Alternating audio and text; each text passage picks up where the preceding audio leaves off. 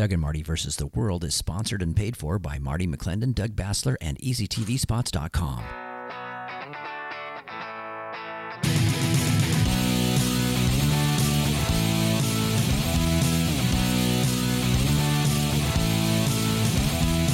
Round one, go. Well, happy Palm Saturday to you, brother. Happy Palm Saturday, huh? Why wait till Sunday? Saturday's here right now. We can go ahead and, get the palms out, the palm branches, and we can have a Doug and Marty versus the world. This is Doug Bassler. And Marty McClendon, as Doug said, this is Doug and Marty versus the world. Thank you for joining us all across the ACN network. And Doug, before we get started, I've got to shoot a shout out. Our wives probably don't listen to the show. I'm not surprised, but it is my wife's birthday. They don't listen to me at all, brother. Right? Anyway, go ahead. It's Lynn's birthday. My wife's birthday is today. A shout out to her, just in case she ever listens to the podcast. And don't you have a birthday coming up soon too, brother? I do. End of the month, brother. Anyway. You guys are April babies. April. Well, our whole family, first of all, our daughter Faith end of March, Logan April 6th, my wife April 9th, mine's April 27th, and our anniversary is May 6th. So it's all like right there together. So there's no even any reason to even buy cake the rest of the year. You just cake out for like a month and then you're good. Gracie makes out in August, right? So she's the one lone person out in the summertime. So I'll just add another birthday to that. My Callie is actually, this is the first year that I can remember her birthday is actually on Easter Sunday on the 17th. So that's, oh, wow. It's a real late Easter this year. Did you notice that? Yeah, I did. So we're all kind of like, this is cool. When occasionally my birthday falls on Thanksgiving, right? Now, don't give me any turkey jokes, but I love it because my family all comes over at Thanksgiving and I get all these extra presents. So it's like, really cool. Your birthday and my dad's birthday are very close together. And that happens to him every once in a while as well. And so it's November, right? It's awesome. Yeah. So April, November, those are the good months. The rest of the months, you guys can go pound sand. There we go. But I started off with my wife first. Hold on. I know this is a Christian network and so forth, but I want to talk about hot conservative women. I'm just telling you. Conservative women. That's my wife. That's your wife. That's those out there. But when you think about it, people that on the Republican side, we've had all those memes about conservative women obviously have to take care of themselves. They're fighters, gun rights and so forth. And oftentimes they're much more attractive. And I'm saying this in kind of tongue in cheek because it's true.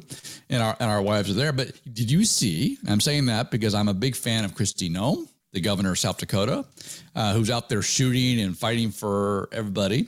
But Sarah Palin is back in the news, brother. Sarah Palin is running for Congress. She may be serving in Congress with you in 2022. She wishes. Huh? Running for Congress in Alaska. I think that's awesome. That's great. How many Congress people does Alaska have? Probably one, right? Probably one. Aren't they like Wyoming? They have like one congressperson and one senator or two senators. So it's a state. Yeah. No, even if it's a statewide race. Yes. So that might not be true. I know for sure it's true in Wyoming. And see, that's the brilliance of our Constitution, right? Because the low population states like Wyoming and Alaska have very few congressional seats because they're low population, but everybody gets 2 Senate seats. So everybody's equally represented in the Senate. And so that's cool. That's really cool. That is cool. So I was excited to see that because, there were several outspoken conservative ladies for years in Congress. Many of them, like Michelle Bachmann, have since retired or gone away. So it'd be nice, this class with Lauren Boebert, the class with Marjorie Taylor Greene. You get Sarah Palin back.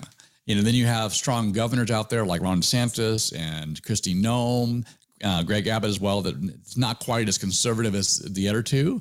But I'm excited about the leadership that's happening at the national and the state levels, at least around the nation. So I want to start off with there. It's a whole new team. It's a whole new, and so a lot of times we talk about, I used to hear it for years, but the Joshua generation, Joshua and Caleb, like these old dudes, right? They're like from the old generation, but they're bringing in this whole new young generation of, warriors to go in and take the promised land. And so that's what I love about, the fact that Sarah's sticking around and some of the older folks are sticking around to help that young, Simon from Washington State and, these younger, Lauren Boebert over there from, what is she from? Colorado, I believe. Colorado. Yeah. And and so we have a lot of young, fiery, let's go to war people. And you got old, wise people kind of like McClendon and Basler, stuff like that. So, yeah, I love the fact though, that like you said, you have these matriarch people that have been around for a while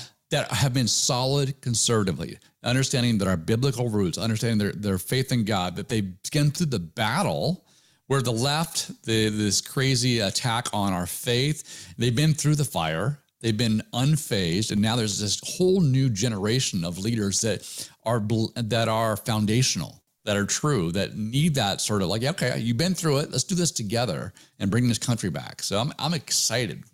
And of course, I can see you leading a lot of people down there in DC. So, yeah, I got to get there first. So be sure to make those donations. Go to DougBasler.com today and get involved. This ad paid for by Marty McClendon. That's right, by Marty McClendon, best friend of Doug Basler. That's right. Oh my gosh.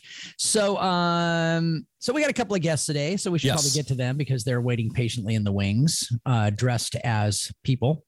As people. Okay. Yes. Dressed up as people. I thought that I'm going to take credit for this. They're both friends of ours, both involved in politics in different ways for different years, both people of faith, and both have been, have a calling upon their lives. And so I know that one of them is Carrie French, who's many people in the state know who she is. She sings national anthems, got a great voice. She's been involved in politics. We'll have her talk about that. Carrie many, French many is years. more than just a pretty voice. Yes. Yeah. But a fighter and feisty and passionate and, you name it. And then Jeff Harvey, which is our other guest today, we'll bring him on too, has been involved at every level, at the federal level with Dave Reichert, at the state level, at the King County level as the executive director, as a campaign sort of consultant. So I thought I'd like to talk to both of them about their faith journey and what brought them into the political realm. And of course, how they navigate that, both of those while they're doing it. What do you think, brother? Sound good? Yeah, let's do it. So welcome, Carrie French and Jeff Harvey. Thank you. So, Carrie, let's start off with you. Obviously, you've been in Washington State. I know you left for a while to work for Act for America, right? Yes. And came back. Talk about your sort of journey into the political realm and how your faith kind of works with that. Well, first of all, I want to just say that I am one of those hot conservative women. Yes, you are. And I refuse to call it hot flashes. So, but I got to tell you, one thing about hot conservative women is that it's a gun and not something else in our pants. Just saying. So, yes. I have been involved in politics since I was 17 and Ronald Reagan was running for his second term. I was too young to vote, but I have always felt a duty to be involved in the republic that our founders gave us. And I think it's a dereliction of duty for any American citizen to not be involved. And I think it's a double dereliction of duty for Christians not to be involved, because Jesus said to occupy until he returns. And to me, that's a military term. So we need to take those and we need to be involved, because I see a lot of people complaining about how godless our government has become and how corrupt it's become. Well, that is because we have over 900,000 Christians in Washington State alone who don't vote. That is shameful. And if you want a godly government, you got to vote for godly people and you got to get involved. So at the very least, vote. Get involved in the party of your choice. But of course, I'm a Republican. I've been that way since I was 17 and Ronald Reagan was running. I couldn't vote, so I got involved in his campaign. And I went down to the campaign office in Seattle and I did a day's worth of work, and I patted myself on the back and I said, look, I did something. But nobody reached out their hand to that 17-year-old and said, hey, thanks for coming down. Have you ever heard of Young Republicans? Have you ever heard of, do you want to be involved in the party? Nobody said that to me. So I didn't know. I was only 17. Mm-hmm. So I went into the Navy for 20 years. I was a chaplain's assistant in the Navy. And so I grew up in a pastor's home. So I've never not known a life without God, even when I was rebelling and angry. When my daughter passed away, that was about a 7-year stretch that I didn't want to have anything to do with God. I don't know if too many people know that, but nope. It was really, really hard. But I think what I came to know is that the rain falls on the just and unjust alike. Mm-hmm. And while we're on this earth, we will go through everything that anybody else goes through. So just because we're Christians, we're not exempt from the troubles of life. And I think even more so, Carrie, on that note, I think even more so, it says that we will experience trials and tribulations. Yeah, exactly. I mean, and Satan would like nothing better to get us discouraged, mm-hmm. to get us unplugged out of our society, to bog us down with things that don't matter, minutia that doesn't really matter. But I do believe that saving this country is worth the fight. And I am a fighter. I have to work more on the love part, but I'm a fighter. And I've been that way since I was in high school. I was always standing up for my rights and telling my teachers, that's your opinion. That's not my opinion. I have a different opinion. And actually, the fact that I stood up, even when I was the only one, I had kids calling me after I graduated from high school, and they wanted to start a Christian prayer group on campus. And I said, okay, well, go to the principal, take your parents, put it in writing. He's going to deny you. Then you go to the school board, take your parents, put it in writing. They're going to deny you. And then you get a lawyer and sue the school for violating your civil rights, because it's a violation of the First Amendment for them to tell you cannot do this on campus. So I didn't hear anything more about it. I went into the Navy. I was a chaplain's assistant. We had a National Day of Prayer. And I heard a chaplain talking about this case where kids took it to the Supreme Court of the United States. And I said, wow, that's kind of weird, because that's what happened. And so when I asked him, where did this happen? He said it came out of Renton. And then I found out later that one of my girlfriend's churches financed that lawsuit. It went all the way to the Supreme Court and they won. Wow. So standing up for your values as a Christian, as a conservative, you never know what effect that is going to have. So I live in King County, which is, the heart of darkness. But I'm not afraid to stand up and say, I'm a Christian, I'm a Republican.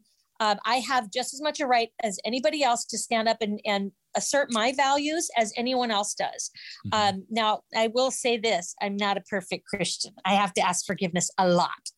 But basically, my I think that's the definition of a perfect Christian. That's right. Well, my family was never really political. They voted, and that was about it. And when I was 17, Reagan came out, and the new was a Morning in America, and he just really inspired a lot of patriotism. And I love this country, and I wouldn't have served it for 20 years if I didn't love this country and the people in this country. What I don't love is communism and all this other isms that are coming and trying to take our freedoms. And I will not go down without a fight. And so I challenge anyone who's listening here, especially in Eastern Washington, because I was raised in Spokane for a lot of years. Mm-hmm. You all think you're all safe over there in Eastern Washington. And so some of you don't vote, because why should you? It's going to go red anyway. I encourage you to vote anyway. And if you're in a safe district, come over here in Western Washington and help us, because we want to turn Washington red, because we think we have better policies that, give people more freedom. So, and economic freedom and prosperity. And that's what we want for people. So that's kind of my story, and I'm sticking with it. I appreciate that. And what you said too for Eastern Washington, we've talked about this before, Doug and I as well, but every Republican vote matters for statewide elections. When we talk about the for 40 years having all Democrat executive leaders, governors, because, turnout. When you have a 90% plus turnout in King County, but you have a 65% turnout the rest of the state, we have a problem. So even though you vote for your candidate, you got to think that your vote counts statewide. I'll ask you one more question before going to our next guest as well. But Jeff, now with this, your parents weren't political, you said. They were Christians. Correct. You grew up in a Christian home. Yes. And obviously Ronald Reagan inspired you to get engaged. You have a lifetime of service and obviously this connecting Christians. And so with this idea, we've been preached, basically the church has been told by the entire world that they should stay out of politics because it's dirty. And yet we know scripturally that's not true. We're called to be the salt and light. We're called to be at the table to influence, what happens. And so did your parents come around to your way of thinking, or did they stay? Well, my whole family is conservative. So it wasn't that they didn't come around to my thinking, that they just weren't as outspoken as I was. Yeah. But I think being salt is absolutely useless if you stay in the shaker. So you got to get out there. You got to get out there and you got to get involved in your school boards. I mean, look what's happening in our schools. Good Lord Almighty. I mean, I am just like, stop the world. I want to get off. This is craziness that's going on in the schools. And why is that? Because we have abdicated our responsibility as conservatives, as Christians, to get involved. So, politics is gross. Politics is dirty. But you know what? Jesus was involved in politics and they killed him for it. Mm-hmm. But I got to tell you, we have to stay involved. We have to. We don't have a choice. Yep. Think about Jesus, so he came back. Yeah, I know. Yeah. In the, we talk about the reference. Remember when they pulled out the troops in Iraq?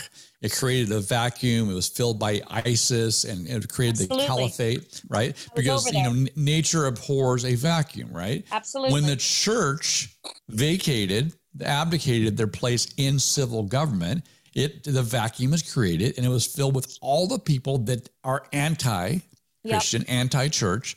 And so when you see legislation that is grooming our children, it's because we have left the place, and then we shouldn't be surprised in what is being developed. It's everything that would be against our faith and our values. I would agree. Now, there have been some movements within this country after the Scopes monkey trial, because Christians were made so fun of, they basically withdrew. They call it the Scopes monkey trial. That was when the Tennessee teacher was going to teach the hypothesis of evolution. And because I refuse to call it a theory, it hasn't been proven. But anyway, after Christians got made fun of, they really withdrew from public life. And then in the 80s, we saw a resurgence with Reagan and the evangelicals. And then after the 80s, they withdrew. They thought, okay, our job is done. Let's go home. Just like I did when I volunteered the one day and went home and thought, hey, I did my part. We have to, we always have to stay engaged because, like Jefferson said, liberty requires eternal vigilance. And if we don't, we're going to, we saw another resurgence with Trump of Christians getting involved.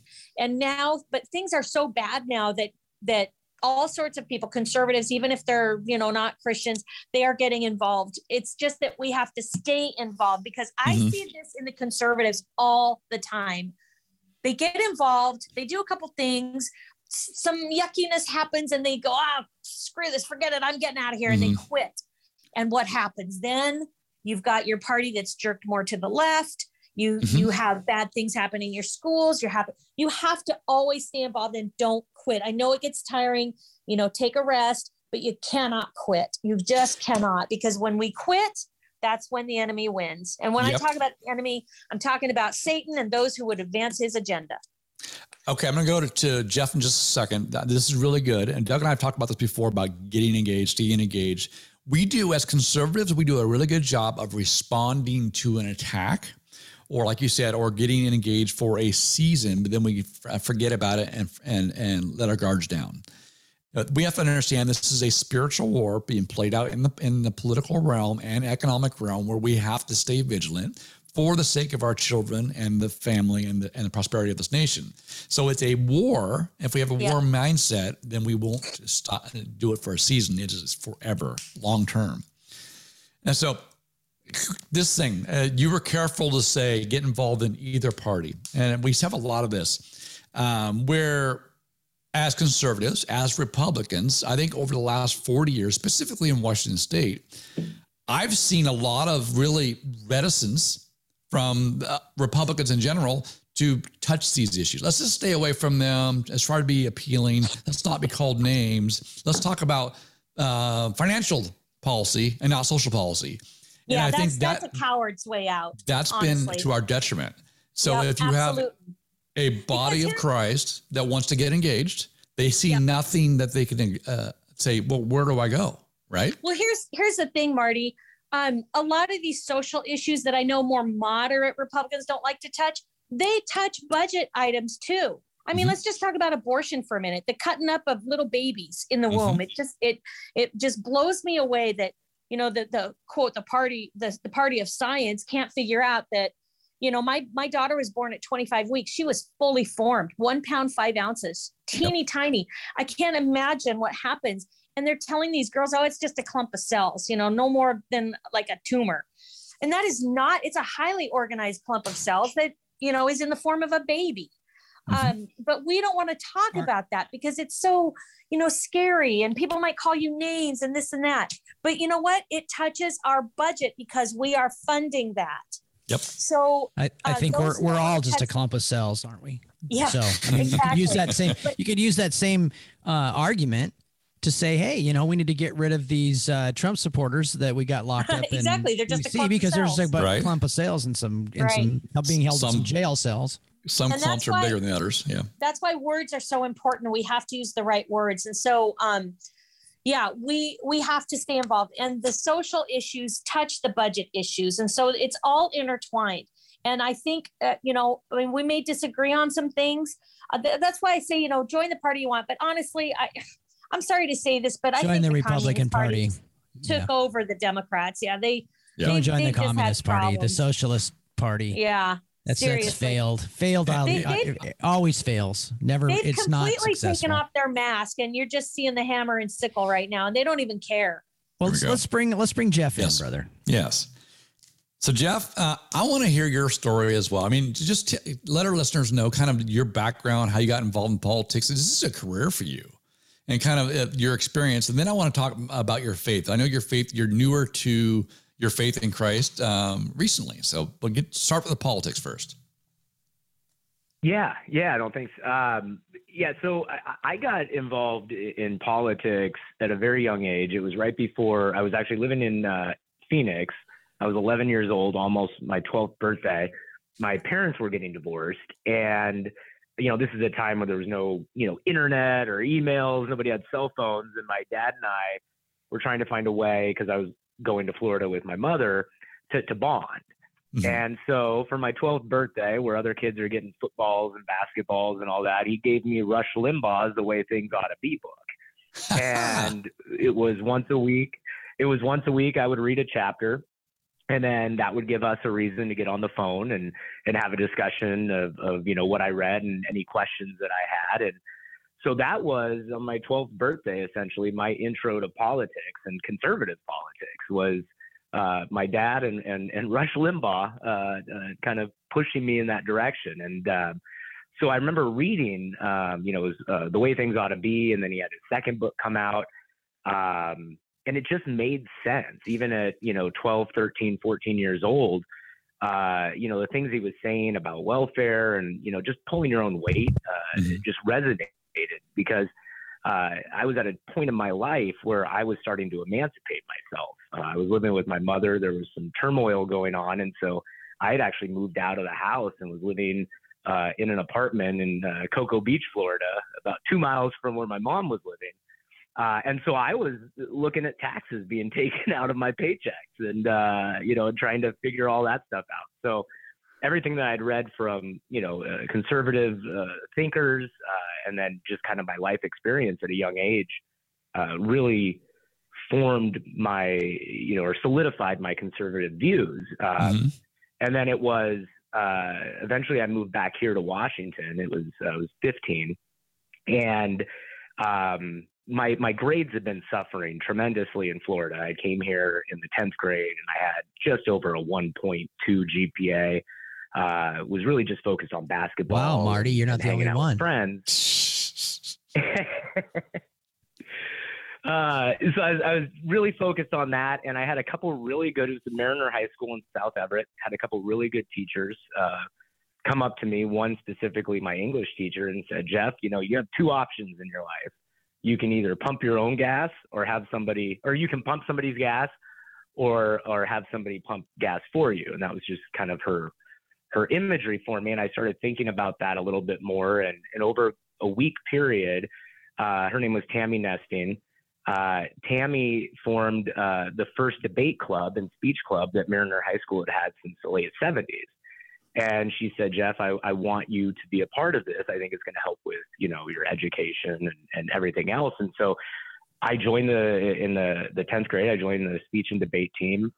In the 11th grade, I became captain of both speech and debate team, and in the 12th grade, double lettered in forensics. And when you do cross-examination debate, you're looking at resolutions that are very political. In my junior year, it was we should substantially change our foreign policy towards China, which seems to still be a resolution that needs to be debated.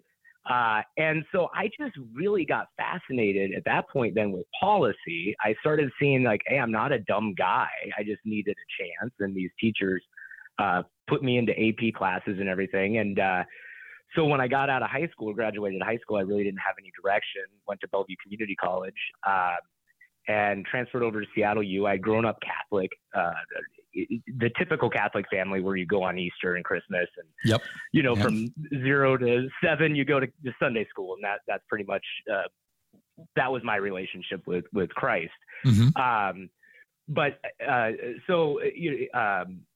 Anyway, I was really kind of focused on, okay, what do I do next? I get into Seattle U, and I had an opportunity to intern for a guy named Jim Horn. He was a state senator out in the 41st district at the time. And it's when we actually had the majority in Olympia in the Senate, and really just kind of delved into the intern policy on transportation was his area. And then that was in the early 2000s, and Jim needed a campaign manager for his reelection. I didn't know if I wanted to work on campaigns. Had a really good talk with the chief of staff of the Senate, a guy named Jim Schroyer, who Love said, Jim. Take a chance on campaigns. Yeah, Jim's awesome. I credit him with getting me into politics or campaigns. And so I managed Jim Horn's race and kind of just got addicted to campaigns and started moving around the U.S.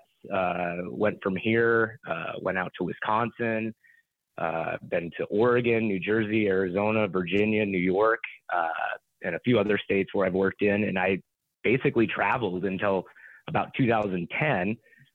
We had just won Chris Christie's race in 2009. It was a fantastic race. And I got to sit down in D.C. with a guy named Dave Reichert, and he asked if I wanted to go back to Seattle, go back home and manage his race. And so I did that. That was a D3 seat at the time. So it was a very competitive 8th congressional. We won it. I went out to Wisconsin after that to do some Senate recall stuff because the Democrats were mad at some collective bargaining stuff in Wisconsin and trying to recall 6 state senators. And when I was out there, Dave called me and said, "Hey, my chief of staff just left. Do you want to be my chief of staff?" I said, "Heck yeah." So packed my stuff from Wisconsin, went to DC, and I'll tell you, it was the best 4.5 years as a chief of staff for Dave. Best experience I've ever had in my life. And then, there's a longevity, or there's a shelf life for most chiefs of staff. It's a pretty intense job. And so after about 4.5 years, I went out on my own. Dave said, "Great, I'm your first client." So I went from chief of staff, basically just a senior advisor for Dave until he retired, and had the opportunity in this state to work for a few different really good organizations. Enterprise Washington, I was president of for a little bit, which is our big pro-business PAC. Marty, I spent some money on you when you ran in 2018. And then, went back out on my own. And then I've had the opportunity to help with the King County Republican Party for the last about 16 months now. And in that time, it was during the King County Republican Party is really when I found Christ. And I found a shift in my politics, actually, as well, when I found Christ. See right there, that is fantastic. First of all, you can tell us more if you want about how you were led to Christ if you want to. That's up to you. Oh, yeah. But I want, when you go there too, this shift in your politics, because you've been around Republican politics, like Carrie, for a long, long time. You've seen it at the national level, the local level, multiple state levels as well. What a great sort of behind the scenes look for our listeners to see what really goes on, and what is the sort of like belief system and winning elections and, these, like Carrie and I talked about, the social issues versus the financial issues and so forth. Yes. How has your outlook looked, your belief system changed finding Christ? Yeah, well, I'll go quickly if it's okay, just kind of into how I found him.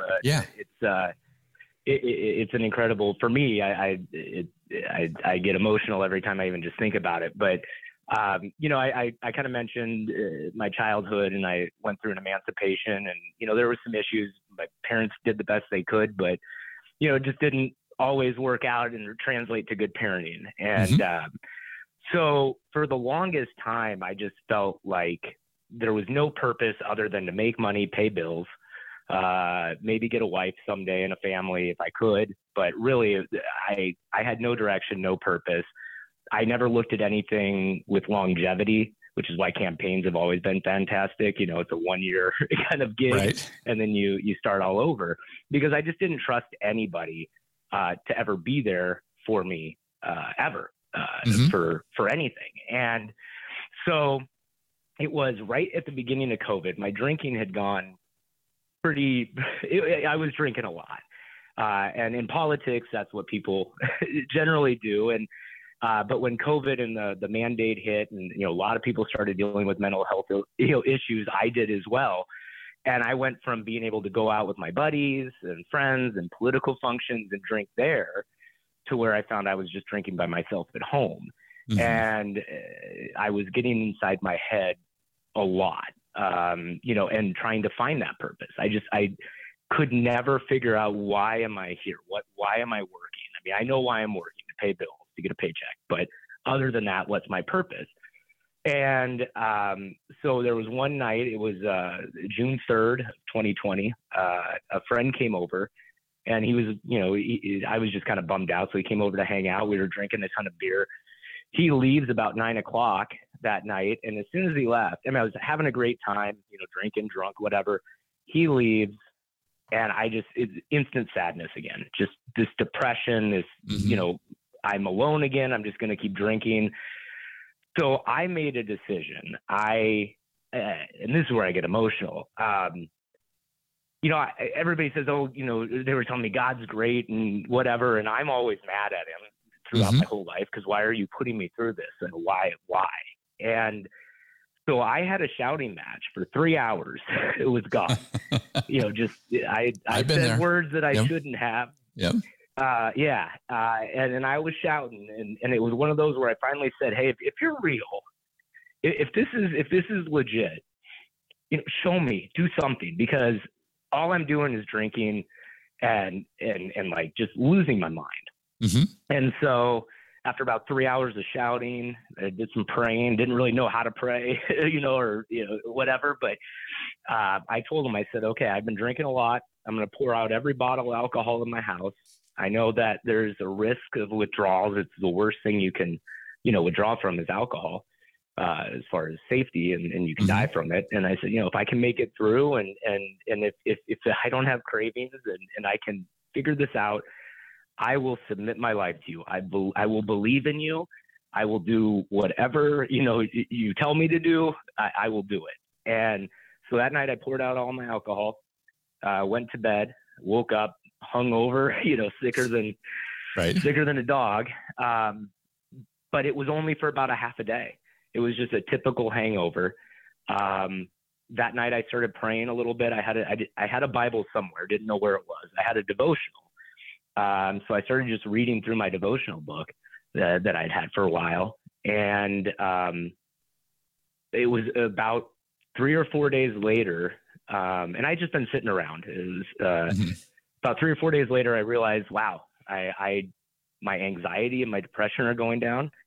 I had no cravings for alcohol, nothing. And it was just this fantastic thing. Then I get a call, and, you know, love him or hate him, I get a call from Josh Freed. He had just lost the governor's race, and he was looking for a campaign manager for lieutenant governor. Never talked to him before. And so took that, and, you know, I had a couple other clients, but took him on as a client. And then when he moved over to King County Republican Party, he asked me to go with him. And it was during that time where I was dating a really incredible girl at the time who was a big believer in Christ and living her life the way she should. And I had Joshua, and they were getting me to go to home church. And I started like understanding that I can have a relationship with God. You know, I can talk to him myself. You grow up as a Catholic, and you're kind of told you got to go through somebody else in order to an intermediary. And I just started forming. Yeah, 100, and nothing against you know, Catholicism. It didn't make sense to me. And so all these answers and all these questions I had were starting to get answered through this process of like learning about Christ. You know, I read Lee Strobel's The Case for Christ, which I think is an amazing book. I've let my book out to many people who are also at the beginning of their journey. But it was March 15th of last year when I was, it was the girlfriend I had. She said, you know, what are you waiting for, Jeff? That God has shown. I was losing weight. I was just healthier than anything. And she said, why haven't you fully submitted? Like, this makes no sense to me. Like, God has shown himself in your life. And I just broke down and started crying. I said, I don't know. I need to. And it was that night, at that moment, I said, I'm turning my whole life over to you. Like, anything that I'm supposed to do. And that's when I didn't even really know. I knew what the word was, but I didn't know what the words in the word was. And so really started focusing on like understanding what it meant to be, you know, a Christian, a real Christian. And it was again March 15th of last year, so I'm just over a year of being born again. And I can tell you, like, my life has 100% completely changed. I'll be going on 2 years of not having alcohol in May, or beginning of June. And my life, through the hardships that I've seen, I've handled them differently. I don't turn to alcohol. I don't turn to, you know, destructive behavior. I turn to Christ. I turn to his word. And I try to give myself a couple hours a day to immerse myself in that. That's an extremely important thing in my life now. So what I found, so that's how I came to Christ. But then what I found is it was a tough journey, and it still is, because I lost a lot of friends. Because now I've stopped drinking. So there's some friends I've already lost, because nobody wants to hang out with the sober guy if you're all going out drunk or drinking to get drunk. And now I've become born again. And, you know, it's important to me. So I post things and, you know, talk about Christ as much as I possibly can. I pray with friends, and that I saw, I don't want to say persecution, that's not the right word, but there are people that no longer talk to me because of my belief in Christ, and how I can't stop talking about how he changed me. I mean, how he just filled me with his grace. And the other part of that then is I started, you know, I always had the idea that if you lived a decent life, you know, you didn't kill somebody, you didn't do too many bad things, no matter what you did, God was going to just let you in at the end of the day. And so I let my political values kind of mirror that. So my thing, for instance, up until about a year ago now, I was pro-choice. My thing was, well, that's not for me to judge. That's for God to judge at the end. And if that person's good, hopefully, you know, they get a hall pass. And it wasn't until I, you know, really started reading the word, really started understanding, you know, God, you know, that God forms us in the womb, you know, and just everything. And I'm still learning all the phrases and terminology. I'm a new guy, but I just realized, like, I can't be pro-choice. You know, I have to be pro-life. Like, this is what God says. Like, it is murder 100%, where up until a year ago, I was trying to justify my position on being pro-choice because it won elections. I could get into groups by saying I was pro-choice that otherwise I couldn't as a Republican, because they look at me, oh, he's not that bad of a guy because he thinks it's okay to kill babies, I guess, which is just insanely weird to think of. And so, that was one of the big ones. Another, my oldest brother's gay. Mm-hmm. And I was very much just, as long as I don't see it or it doesn't affect me, whatever. But, as Carrie said earlier, a lot of that, and I was a part of the problem, I know I was, is that you have people like me who are getting people elected, who are helping shape policy. And I wasn't looking at some of the policy through the lens of Christianity or what, I should have been doing. I was looking at it solely on winning elections.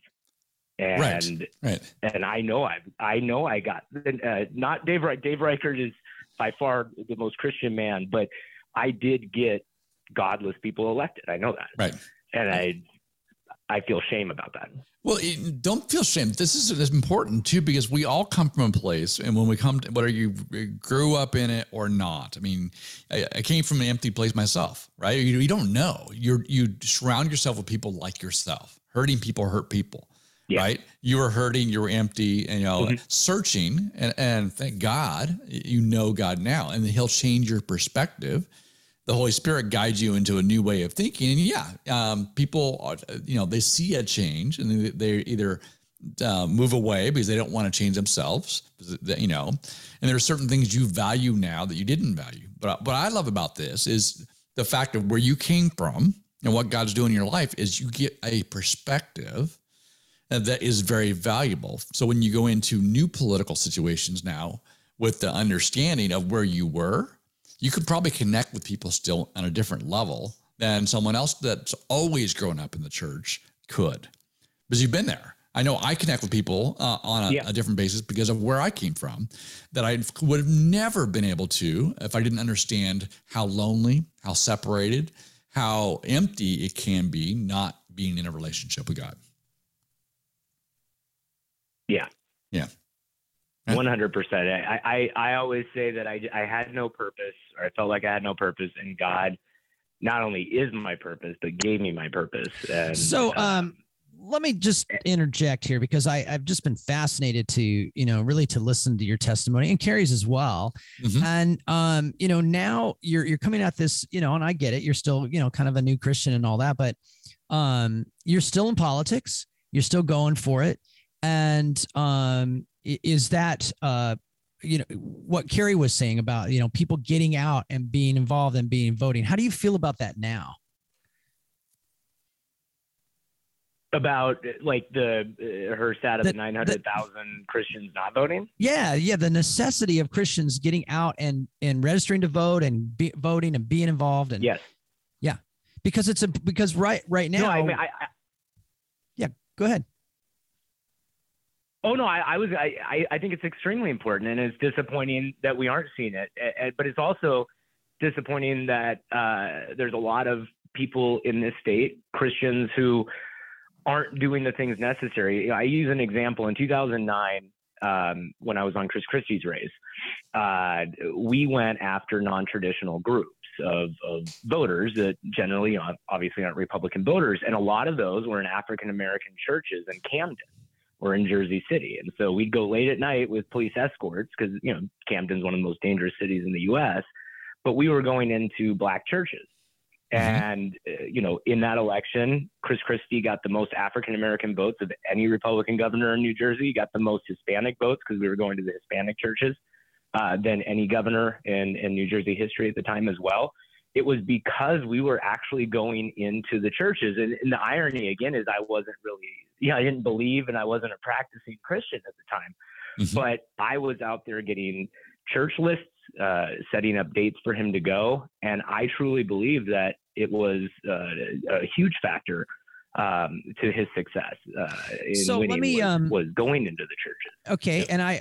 And that's exactly right. That's exactly right. So you go, you do. But if more Christians were involved, let's take this from the standpoint of where you were at before you became a believer or a committed believer, is if the Christian church was involved and they were a big factor in making elections happen, getting people elected, how would that affect you as a political consultant, you'd be going after them, right? You'd be playing to them. Oh, 100%. Yeah. So yeah, just the fact that you trying to get. Yeah. So instead of trying to get the gay agenda or whatever to get other people that are maybe pushing something ungodly, you'd be like pushing the godly agenda, right? Because that touches this massive amount of voters, right? So this is, I mean, I'm just, 100%. From a practical standpoint, even Christians that maybe don't run for office or, get involved in campaigns and stuff like that. Of course, we want everybody to do all that. But just by being a voter and having a voice, you affect how people are going to campaign and how they're going to govern when they get into office, right? 100%. Yep. I agree. Okay. And Doug, I would say to that, the Republican Party, I guess, has not been great at doing outreach to these communities who share our conservative values, especially family and entrepreneurship. For instance, the Hispanic bloc of voters, they should be Republican voters. And we're seeing a large number of Hispanics leave the Democrats. The Black families, they have usually pretty traditional values and want to be entrepreneurs. And we have not done a great job reaching out to them and defining who we are and letting the Democrats define who we are, and which is, of course, not true. And we've got a goldmine of people that can be helpful in getting good, godly people elected if we reach out to them and show them that we share a lot of the same values. And I think really it's a matter of the churches themselves, the pulpit, really starting to take on these political issues. Like I'm reading this incredible, horrible story this week on Fox News about New Jersey teaching gender identity classes to second graders. Right. Mm-hmm. And I'm like, well, New Jersey's way behind because we do it to kindergartners and first graders here in Washington State, but the church is silent. They're missing. Right. Oh, you may feel like you're a boy and you have girl parts, but that's okay. You can be a boy. It's a lie. They're teaching lies. Mm-hmm. You can't be a boy. You're a girl. You're stuck. Right. You can't be black if you're white. You can't be white if so all these things that you can sort of imagine.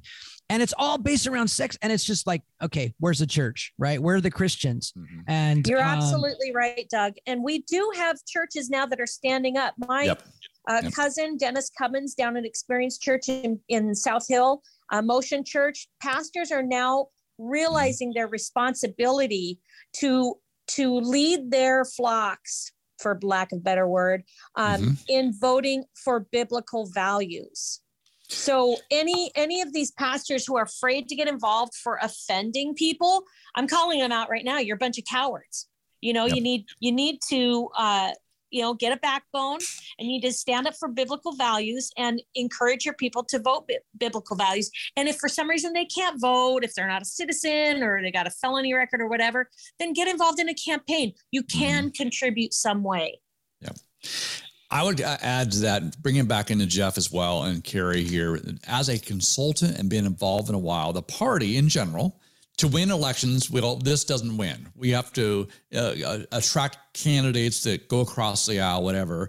And I want to reiterate the fact that I believe that if the church, the body, the 900,000, as Carrie said, that didn't vote, were actually engaged, to Doug's point, the political parties would be catering to a message and candidates that would support those values because they have a big stick. They have the power to unelect people or to elect them, and yet they haven't been using it. And so what the political establishment does is go after those that actually have the resources and are engaged that can swing elections.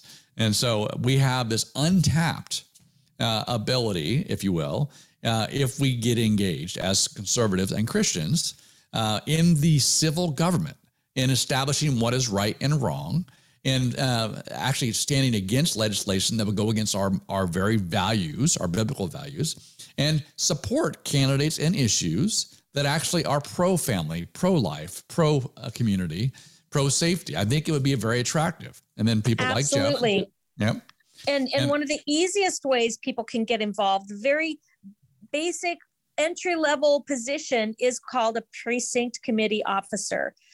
Some states call them precinct committeemen or whatever. But if anyone wants to know how to do that, I am very happy to help them. My phone number is 253-951-3721. You can call or text, and I will get you in touch with the right county, and you can become part of the backbone of the Republican Party. And we need a ton of PCOs. Your precinct is no more than 1,500 people, but it's mainly around 300, 400, 500 people usually. And we now have our precinct boundaries, and our counties, our legislative districts need your help. And we need a conservative Christian perspective in our party. So, you can get involved that way. So both Jeff and Carrie, answer this question. Well, the parties aren't any different. They're both the same. How do you respond? Funny. No, that's yeah. Go ahead, Jeff. Well, I've always said, we've in Washington State, we've created the Republican Party just as kind of the Republican light party, right, where we've looked as consultants into buckets, and we put them into Republicans, Democrats, and independents, and then we only focus on the independents, and then we only focus on wedge issues that are never really, any of the Christian type issues are the ones that the polling says to stay away from. So we always have. And we've never looked at, I shouldn't say never, but we don't look at the voting base and how we win elections on a Christian message. But like, as you've been saying, it's 900,000 plus more Christians are voting, then we can move our message from Republican light back to what our platform actually is, which is, right, based on Christian principles, a platform that I fully admit I didn't follow. But we aren't giving people options. We are just saying, if you don't like your Democrat, here's a Republican that's almost like the Democrat, because we've moved them so close to you. And we know, just through polling and history, that an incumbent, unless they really did something wrong or there's a big contrast in their opponent, the incumbent will always win. So we haven't set ourselves up with any kind of contrast, giving voters any kind of difference in change. I've argued that. Yeah. Of course, I talk about my 2016 race, Lieutenant Governor, 11 candidates. And Doug can swear to this as well, that I knew I'd win the primary because there was Cyrus Habib, the farthest left, and me, the farthest right. Everybody else was trying to fight for the middle. When you have that many people trying to fight for the middle, you get lost. People wanted a difference, People don't rush to average. I don't go to the sink and run the water so that it's lukewarm. Yep. You know what I'm saying? I want it on the stove, make it nice and hot, make some tea or whatever. I want it ice cold so I can have a nice cold drink of water. Right. So, this idea that we sort of, the average, the middle, the nominal, that somehow that's a safe bet. And you proved that in 2016 by wiping out 11 guys that were against you easily by just being a Christian guy. And they're like, oh, you're gonna need to lay off this pro-life, pro-God, pro-family. And you're like, no, I don't. And that's one of the reasons why we're friends, brother, because we don't need to back off of what's right. Right, Carrie? We need to fight. Absolutely. And that's one reason why I love being Doug Bassler for Congress campaign manager, because you're a fighter. The cat's out of the bag. That's right. So I will say this, though, too. Doug and I have talked about having a time for courage. 2 years ago, we felt like the Lord was saying now is the time to have a backbone, to have courage. It always has been. But when we stand up, when we see people, I started off the show with Kristi Noem, with Ron DeSantis, with our amazing conservative women that are just out there bold in their faith and their beliefs and fighting. And you see people responding to that. The church, we've been giving the Christians a bad time about not getting engaged. I guarantee you that when you give people that, hey, we're going to stand for values that you believe in. We're going to fight for your kids. We're going to fight, and we're not going to back down and be afraid to talk about life, talk about marriage, talk about these things. That's when the 900,000 Christians actually turn out to vote. Honestly. Absolutely. It's got to be both. Yes, get out and vote. We have to hold our promise. People are hungry for leadership. Yes. People are hungry for leadership. when my, like I said, my family, you know, you would never believe I came from them because they're very nice and diplomatic, and, you know, they never say anything controversial. Like, and then there's me. But my family, since you know, I get the annual gag order. We're not talking politics at Thanksgiving. Because you're the okay, what am I gonna talk white about? sheep of the family. Exactly. But, you know, since my family has gotten a little more political, in fact, my cousin, Dennis and Lori, they've gotten more political only because not being political gives us what we've got, which is a mess and chaos. Mm-hmm. Their churches just exploded. They had to add another service. They've got 3 services on Sunday, you know, and a lot of these churches that are speaking up for the truth and biblical truth, they're seeing massive attendance because people are hungry for the truth. That's right. That's right. Let me go back to Jeff again. So Jeff, you were saying that you, because of this, you know, change in who you are and your lifestyle and everything, that it costs you friends. But what about the friends you have now? And that's a very good point. I have the friends that are left and the holdovers are incredible. And then the new friends that I've met. I mean, it is one of the most amazing things that I never thought I would say. But when I'm talking to some of my newer friends that I've built over the last year, you know, when I'm having a bad day or they're having a bad day, we just pray together on the phone. Mm-hmm. And it's the most amazing experience. And I never would have thought that would be an amazing experience for me. And it's because of some of the new friends that I've built. So I've gained a lot of great relationships, but it was hard. Yeah. It costs you something, but you know what? The Lord, to lose something. Whenever you take up your cross and follow him, things are going to change. And we're going to lose some stuff, but we're going to get what we get is so much better. That's right. And I do believe that it's people like Carrie and people like Jeff that are making a huge difference in our faith and our faith community and in politics. And God bless you guys for being with us today on the show. You can go to DougandMarty.com and actually hear past broadcasts. You could probably hear this broadcast sometime next week when Marty gets around to uploading it. That's right. You can also contact us and let us know you're listening. We love to hear from you. Well, that's it. I hope you have a great Palm Sunday, brother. Thanks, you too, brother. This is Doug Bassler. And Marty McClendon, Doug and Marty versus the World. God bless you. God bless America. Yeah. See you next week.